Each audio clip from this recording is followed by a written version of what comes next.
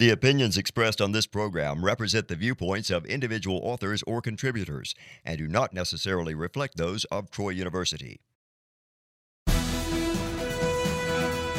This is E-Conversations, a joint production of Troy Trojan Vision and the Manuel H. Johnson Center for Political Economy. Now, here's your host, Dr. Dan Sutter. Hello and welcome to E-Conversations. I'm your host, Dr. Dan Sutter of the Johnson Center for Political Economy at Troy University. Employer-provided pensions are an important component of the compensation workers receive for their labor. Workers trust that adequate funds will be set aside to provide the promised benefits. And yet with public employees' pension plans in many states, this is turning out not to be true. State employee pension plans are massively underfunded, with states like Illinois and Connecticut facing, by all accounts, imminent bankruptcy. When state pension plans do not have enough assets to pay all the promised benefits, something must give, causing enormous injury either to taxpayers or to retirees who are going to see their benefits cut. How have so many states gotten into trouble, and what can be done to prevent such problems from occurring ever again? Joining me today on E-Conversations is Eileen Norcross, the Vice President for Policy Research and a Senior Research Fellow at the Mercatus Center at George Mason University. Ms. Norcross earned bachelor's and master's degrees in economics from Rutgers University and has been researching and writing about public pensions for Mercatus for about the last decade.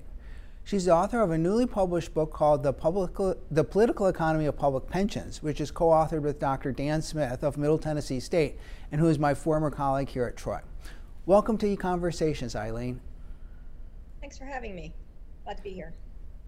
Well, if you can, I mentioned that there are some states that are facing serious problems here. What would be an example of one, and just how bad is the situation in some states? Well, the state that's probably in the worst shape is Illinois, which I'm sure many people have heard about. Illinois has unfunded pension liabilities that are just massive. According to their own accountants, it's $149 billion. According to Moody's, it's $300 billion, and economists would even say it's larger than that. And they're in a situation where they're beginning to dedicate about 30% of their budget to pensions. This situation is profound on the local level, with some cities like Peoria dedicating close to 2/3 or 100% of their tax revenues to paying pensions. And there's a bunch of reasons for that. They have to pay them under the state constitution. They have very few options here other than pay this, reduce services, and that's what they're looking at. So pensions are part of the compensation that employees receive. They're employer-provided benefits. And sometimes some people have the perception almost that when employers provide these benefits, it's almost like a gratuity that they're offering employees. But they're really part of the compensation package, and the benefits are earned by employees, right? That's right. A defined benefit plan is an agreement between the employer and the employee to defer compensation, to set aside a portion of that worker's salary over time to grow into a retirement payment that they're banking on. They're waiting for that retirement payment. It's based on a formula. The employee agrees to set aside a certain percentage of the of the salary over the employee's lifetime. So indeed, this is a kind of implicit agreement between an employer and an employee, and something that the employee has earned over their working life. And specifically, we know that employers look at not just the amount of salary that they're paying employees. It's their salary plus the benefits, often 20 or 30% of a person's salary. So if we're talking about a teacher who's making $50,000 a year, there's really their full cost is maybe like $65,000 a year. But we can also think of that $65,000 is ultimately their total compensation. And so any money that's coming, being set out of that $65,000 for a pension is really their compensation, right? That's correct. It's part of the total compensation package. They're electing to defer some of their income today for income in the future. So that's the whole picture, and that's the full cost of a public employee. And often there are also health care benefits provided to the employee. Yeah, and so we want to make sure that we understand that these are benefits, but they're really things that employees have, as in some sense, earned, because it's part of their compensation that they are, that the conditions under which they decide to agree to take the job. Now, one thing that's, I think, particularly a little bit different about pensions as opposed to normal compensation is that if I wanted to start a business and if I wanted to hire, Eileen, if I wanted to hire you to work for me, if I welched on making the payroll, after a couple of weeks, you'd probably realize I wasn't paying you and you could take your labor elsewhere. But the situation is different if you work for 30 years because I've promised you a pension. And after you work for 30 years and you go to retire and I say, whoops, I'm sorry, I didn't actually set any money aside for the pension. You can't go work for another, you've worked for 30 years for me, you can't go work for somebody else and earn a pension that way, right? That's correct. So there's a big element of trust here. You're trusting the employer to make good on that and say, I'm going to set aside a portion of your salary every year. You're agreeing to perhaps less pay today for retirement benefits. And you're banking on that in your retired years when you're 60, 65, you're no longer able to work. The employer has really an obligation to be setting aside that money, a moral obligation to set aside that money every year. Part of the problem we've seen is some of the states in the worst shape have not done that. They have not set aside the adequate funding. So we'll get into that. Everybody just want to make sure that we've set this up like that. That's going to be I think that's a real problem. Now we've talked a little bit about the form of pensions. There's different types of pensions that pension plans that employers could offer to their employees. They're called defined benefit and defined contribution. If you could explain for us the difference between these two different kinds of plans. Sure. A defined benefit plan is exactly that. It's giving you a set benefit in your retired years.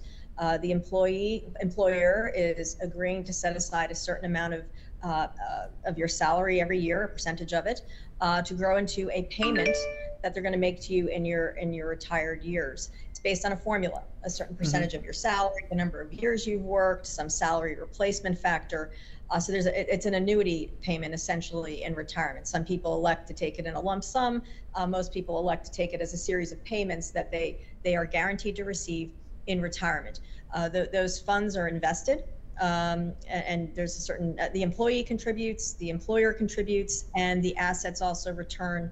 There's a return on the assets that goes towards that final benefit payment or set of payments. A defined contribution, however, is the employer agrees to make a contribution to your personal retirement accounts. You're in control of the investments. The payout is not certain. It's based on how much money you elect to set aside for your own retirement and how much your employer agrees to contribute to that retirement and how the investments perform. So in the defined benefit, you have a predictable stream of income in your retired years, which is why it's appealing to many workers, especially public sector workers. Whereas at the defined contribution, the final payout is uncertain, but what is certain is the employer must make that contribution every year, and then you're responsible for the investments. Yeah, and so with a defined contribution plan, the employee is, in a sense, more in charge of their retirement. They are directing the allocation of investments and how much more they might want to add into that saving. That's correct. That's correct. Now, which of the programs are the ones that, you mentioned in Illinois we're facing the bankruptcy? Which type of program is that then? That's defined benefit. The crisis in Illinois is all defined benefit in their state plans and in their local plans. Okay, and so, I mean, at one level, when we talk about any type of defined benefit plan, or for that matter, even if it's a defined contribution, because if the employee, if you or I ourselves are taking more control over our retirement, if we're in charge, in either case, we have to rely on somebody like an actuary or an accountant who would be able to tell us how much money we need. If we want to have a certain amount of money when we get to invest to retirement, how much money do we need to be setting aside every time? And that would be the case for an employer if they're running one of the pension, a defined benefit plan, or if we're saving more on our own through a defined contribution plan. So, I know a number of private companies ran into problems with defined benefit plans. And so, I mean, one question as we look at this has it just been a problem of the actuaries getting their sums wrong, that they were, because we're relying on them saying, like, if we put aside this amount every month and then we invest it, we'll have enough money. But is it just a matter that we've gotten bad advice from the actuaries? Well, it's an interesting story. The actuaries work under standards. How should we value what we're setting, what we're promising? What kind of discount rate or interest rate should we use to value those promises? Mm-hmm. Private sector guidances are more conservative than public sector ones. In the private sector, they value these promises using, frankly, lower interest rates. And what that led to in the private sector was the recognition that these promises are quite large. And companies began to move away from defined benefit plans many years ago. What we see in the public sector, however, are a lot more discretion in how actuaries are picking those interest rates, and they've been relatively high over the last several decades. And what that has led to is that these promises seem cheaper on the books. So they're setting aside. They were setting aside less money over the years. And that's driven by a little bit of a disagreement between the way the actuaries see the problem and the way economists might see the problem. Okay. Now, so there's another issue I think that we have to think about before we get into it, and that is, it's one that I have a little bit of problem as a free market economist and a libertarian. I hate it when experts try to say that people are making bad decisions, but there seems to be a lot of evidence that all of us sort of like don't seem to understand how much money we have to set aside now to properly fund our retirement. That people just don't save enough for retirement. And again, I'm uncomfortable making a statement like that, but the evidence seems to be pretty significant, and it'd be hard to sort of, as a scholar or an academic, to ignore the evidence on this. So talk a little bit about this and like how, and is that really sort of the underlying problem that we have here, whether it be through individuals with their own retirement programs, or businesses running there, or states running state employee programs? Is it really just the same problem manifesting itself in different cases? You could say there's always a temptation to want to just put off what you need to do for tomorrow, to delay gratification, and to rather than delay gratification, to spend that money today on other things rather than set it aside and save. And maybe it's just a human tendency. When you have a complex structure like a pension, there's more temptation or opportunities to avoid the reality of what you need to set aside. To play around with assumptions, take on more risk, and to make that promise look just a little bit less today, like you have to set aside less today, and you actually have to set aside. And it's an incentive problem that's embedded in pensions, maybe because of the complexity, maybe because of the public choice problems and the temptation to spend that money today on other things, on services, on expanding programs, on tax cuts, on any number of things, rather than to set aside what you need to set aside. Yeah, and again, I think even those of us in our own individual lives, we might be thinking, man, I need to replace this water heater, and so okay, I was going to put this money in my pension, but I'll spend it instead on a water heater, and I dislike the tendency of experts to step in and say, like, oh, people are making bad decisions when they pay for that water heater as opposed to putting the money aside for their retirement. But it does seem to be something we systematically do. And so it's an issue here. But I think now we want to sort of get into the mechanism of how exactly this happened, this underfunding has happened, and why, and then what we might be able to do about it. And I mean, I see in one sense, I see this problem is reflecting some basic public choice incentives of elected officials. And in public choice, we try to say that elected officials, you tend to get elected by providing people benefits, and imposing costs on people isn't so popular. And so when we think about this structure of what we call public choice analysis of legislators are going to have an incentive to try to provide a lot of goods, right? That's right. It's easy to make promises when you're not fully aware of the costs of what you're providing. And that indeed, I think, is the case with pensions, especially, let's say 20 years ago when the market was doing great in the 2000s. You saw that in California and New Jersey, just benefit enhancements, and these things pay for themselves. And that kind of mentality crept in. So sure, it's very tempting to want to satisfy your constituents and offer everyone everything they want and not think about the costs. And at one level, in particularly, if you're a politician, you can in effect sort of like spend the same money twice. It would be really great. And in a way, this is sort of what they're doing, because if they promise their state employees, the state teachers and police officers, a really generous pension, and then, well, they're supposed to allocate money into the pension, but if they can somehow manage to take that money and spend it on some other project, then you've already made the employees happy because they think they're getting this really generous pension, and you can make another group happy too, right? Yeah, sure. And you can get away with that for a while, especially if the market's doing well. You can say, hey, look, the pensions are returning well, and we're making part of the contribution at least, and it's going to be fine, and it will take care of itself in a sense. And indeed, that's what happened. And then spend the money on other priorities. But when the market doesn't do so well, these gaps open up, and that's where you start getting more attention on, hey, we've got an underfunded system. Now what do we do? But there's a temptation to push it into the future, to spread out the costs using different assumptions, like amortization, for example, just to spread those costs out over an infinite period, very open-ended period, and these things look cheaper to the sponsor. Mm-hmm. And that's been the ongoing temptation. Yeah, so I guess we need to get into a little bit on some of the details of accounting here. Like I'm an economist, not an accountant, and I found accounting very boring, and not something that we want to bother. Well, I think you're trying to have a show and you're going to talk too much about accounting. You're not going to have very many people watching your show, but we do need to talk a little bit about accounting here, and you've already hinted at some of the issue that there's differences between how you do a pension accounting for these public sector pensions versus private sector pensions that businesses might be offering their employees. But let's talk about a little bit. You've mentioned it some, but let's talk about some of these key assumptions that have to be made when you're doing pension accounting. Sure.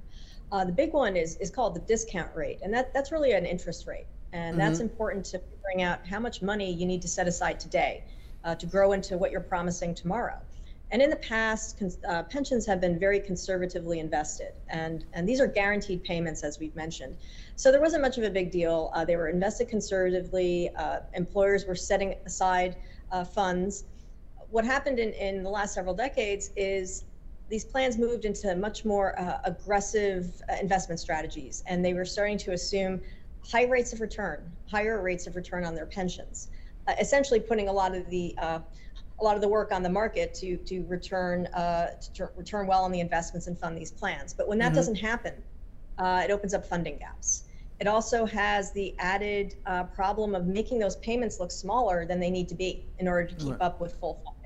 So that's what happened in the public sector, and that has to do with the accounting guidelines. And then they say that you can do this. You can use these higher rates of return to value those contributions that you need to make today. Private sector uses a lot more conservative accounting, so mm-hmm. They have not run into the same kind of problems. They have more accurate accounting and accurate contribution policies.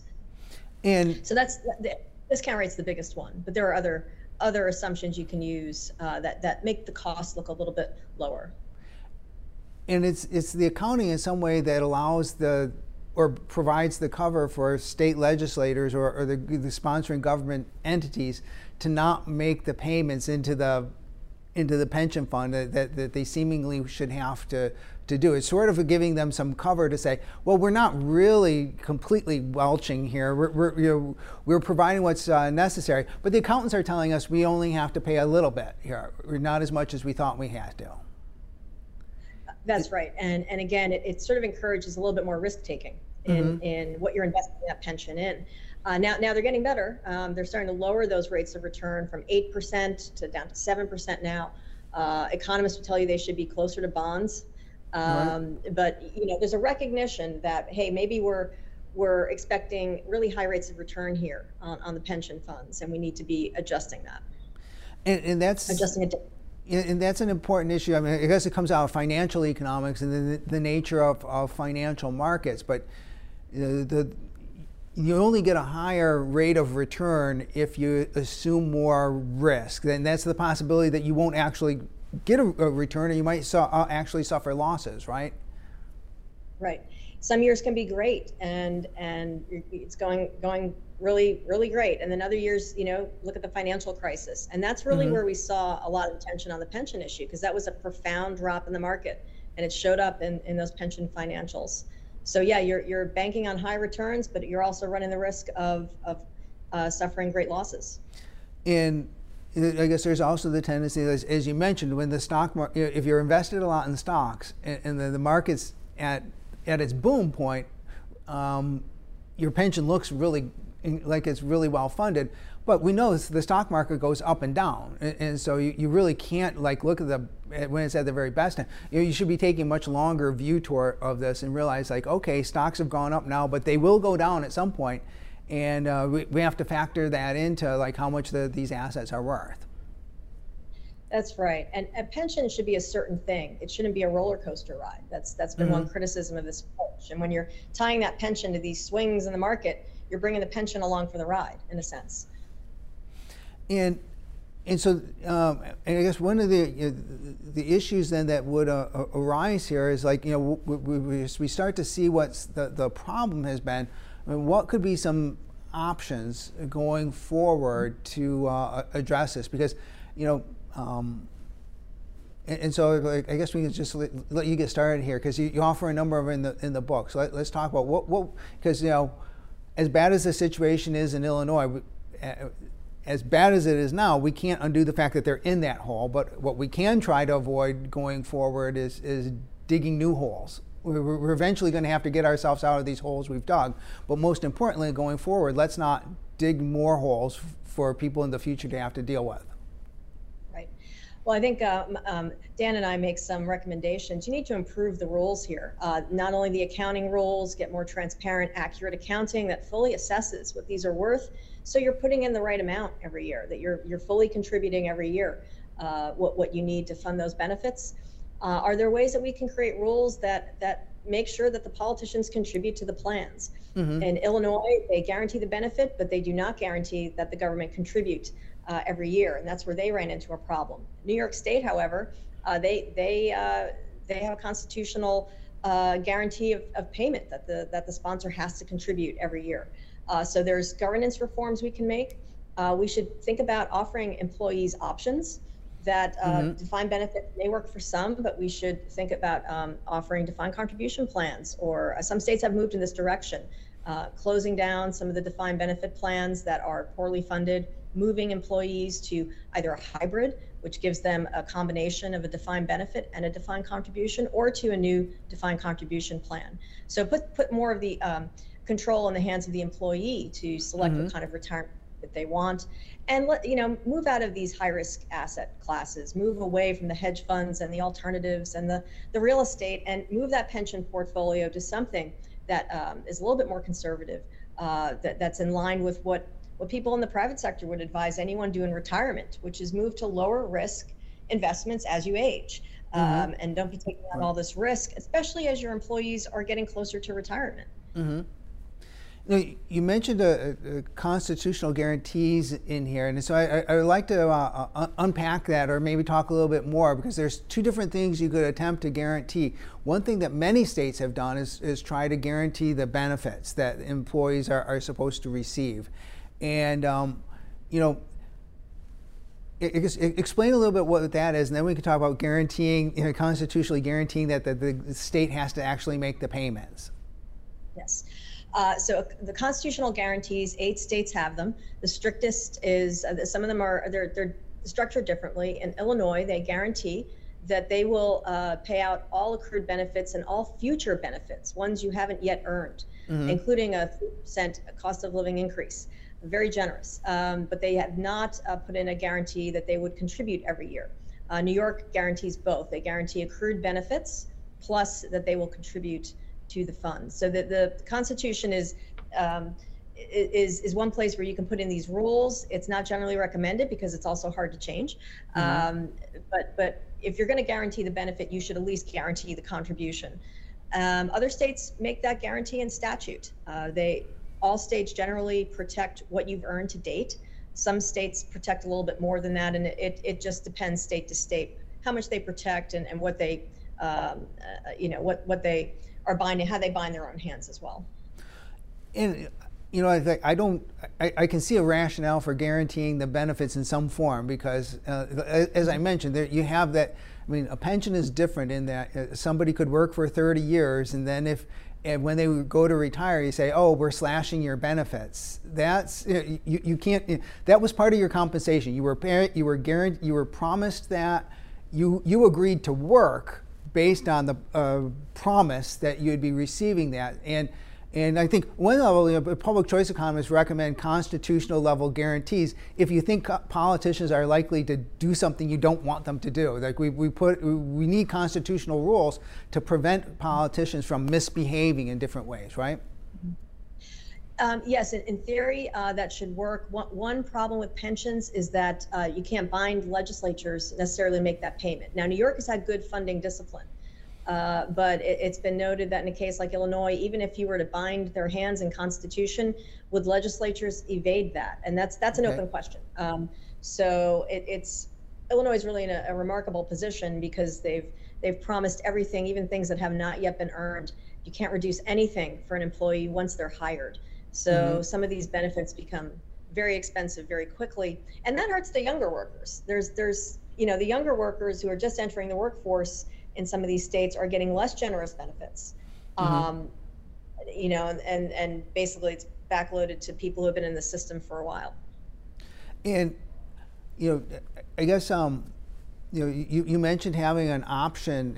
That perhaps one thing states should do is offer employees an option, and that might be good as well because if you've got for both defined benefit and defined contribution plans, because if you're an employee, if you're a government employee and you're really skeptical about the politicians are ever going to do the right thing, or they're always going to systematically be trying to underfund your pension, then you might be particularly say, well, just give me the money and I'll be in charge and I'll make, I think you've also mentioned that when you have defined contribution, you do make it like the government has to make that contribution, right? Mm-hmm. That's correct. Defined contribution, the employer is obligated to make that contribution every year. It puts you in control, and you have more mobility. You can go from employer to employer with that retirement savings account that is accumulating as you work in different jobs. With the defined benefit, you're kind of stuck in a job for a number of years before you have full access to the benefits. So it's got greater mobility and more control for the employee, and a guarantee that your employer will put in the money every year, as opposed to defined benefits where we've seen some shirking. Yeah, I mean, would it be possible for, because when we look at what states do, we have defined benefit plans for the employees, but then we also have like a state agency that's in charge and operating it. Could possibly just contracting with financial companies be a way to say, because if the state has a contract saying we will pay certain amount, this company agrees to provide the benefits, but the company's going to say how much you have to contribute every year. Would that be a way to sort of like forcing the states to pay? It would, yes. If you would think of having a company run these defined benefit plans, that would actually probably increase the contributions that were needed to fund the plans, and that would lead to reforms of these systems. Certainly, it would get rid of some of the incentives we've talked about to not put in the full contribution, to use those funds for other things. A private company the contract would require that the employer make that contribution. Well, yeah, that's a good point. And thanks very much for coming on and joining us. This has been very enlightening, and thank you all for joining us. Join us again next time for another eConversations. Thank you. Thanks for having me. This has been eConversations, a joint production of Troy Trojan Vision and the Manuel H. Johnson Center for Political Economy at Troy University.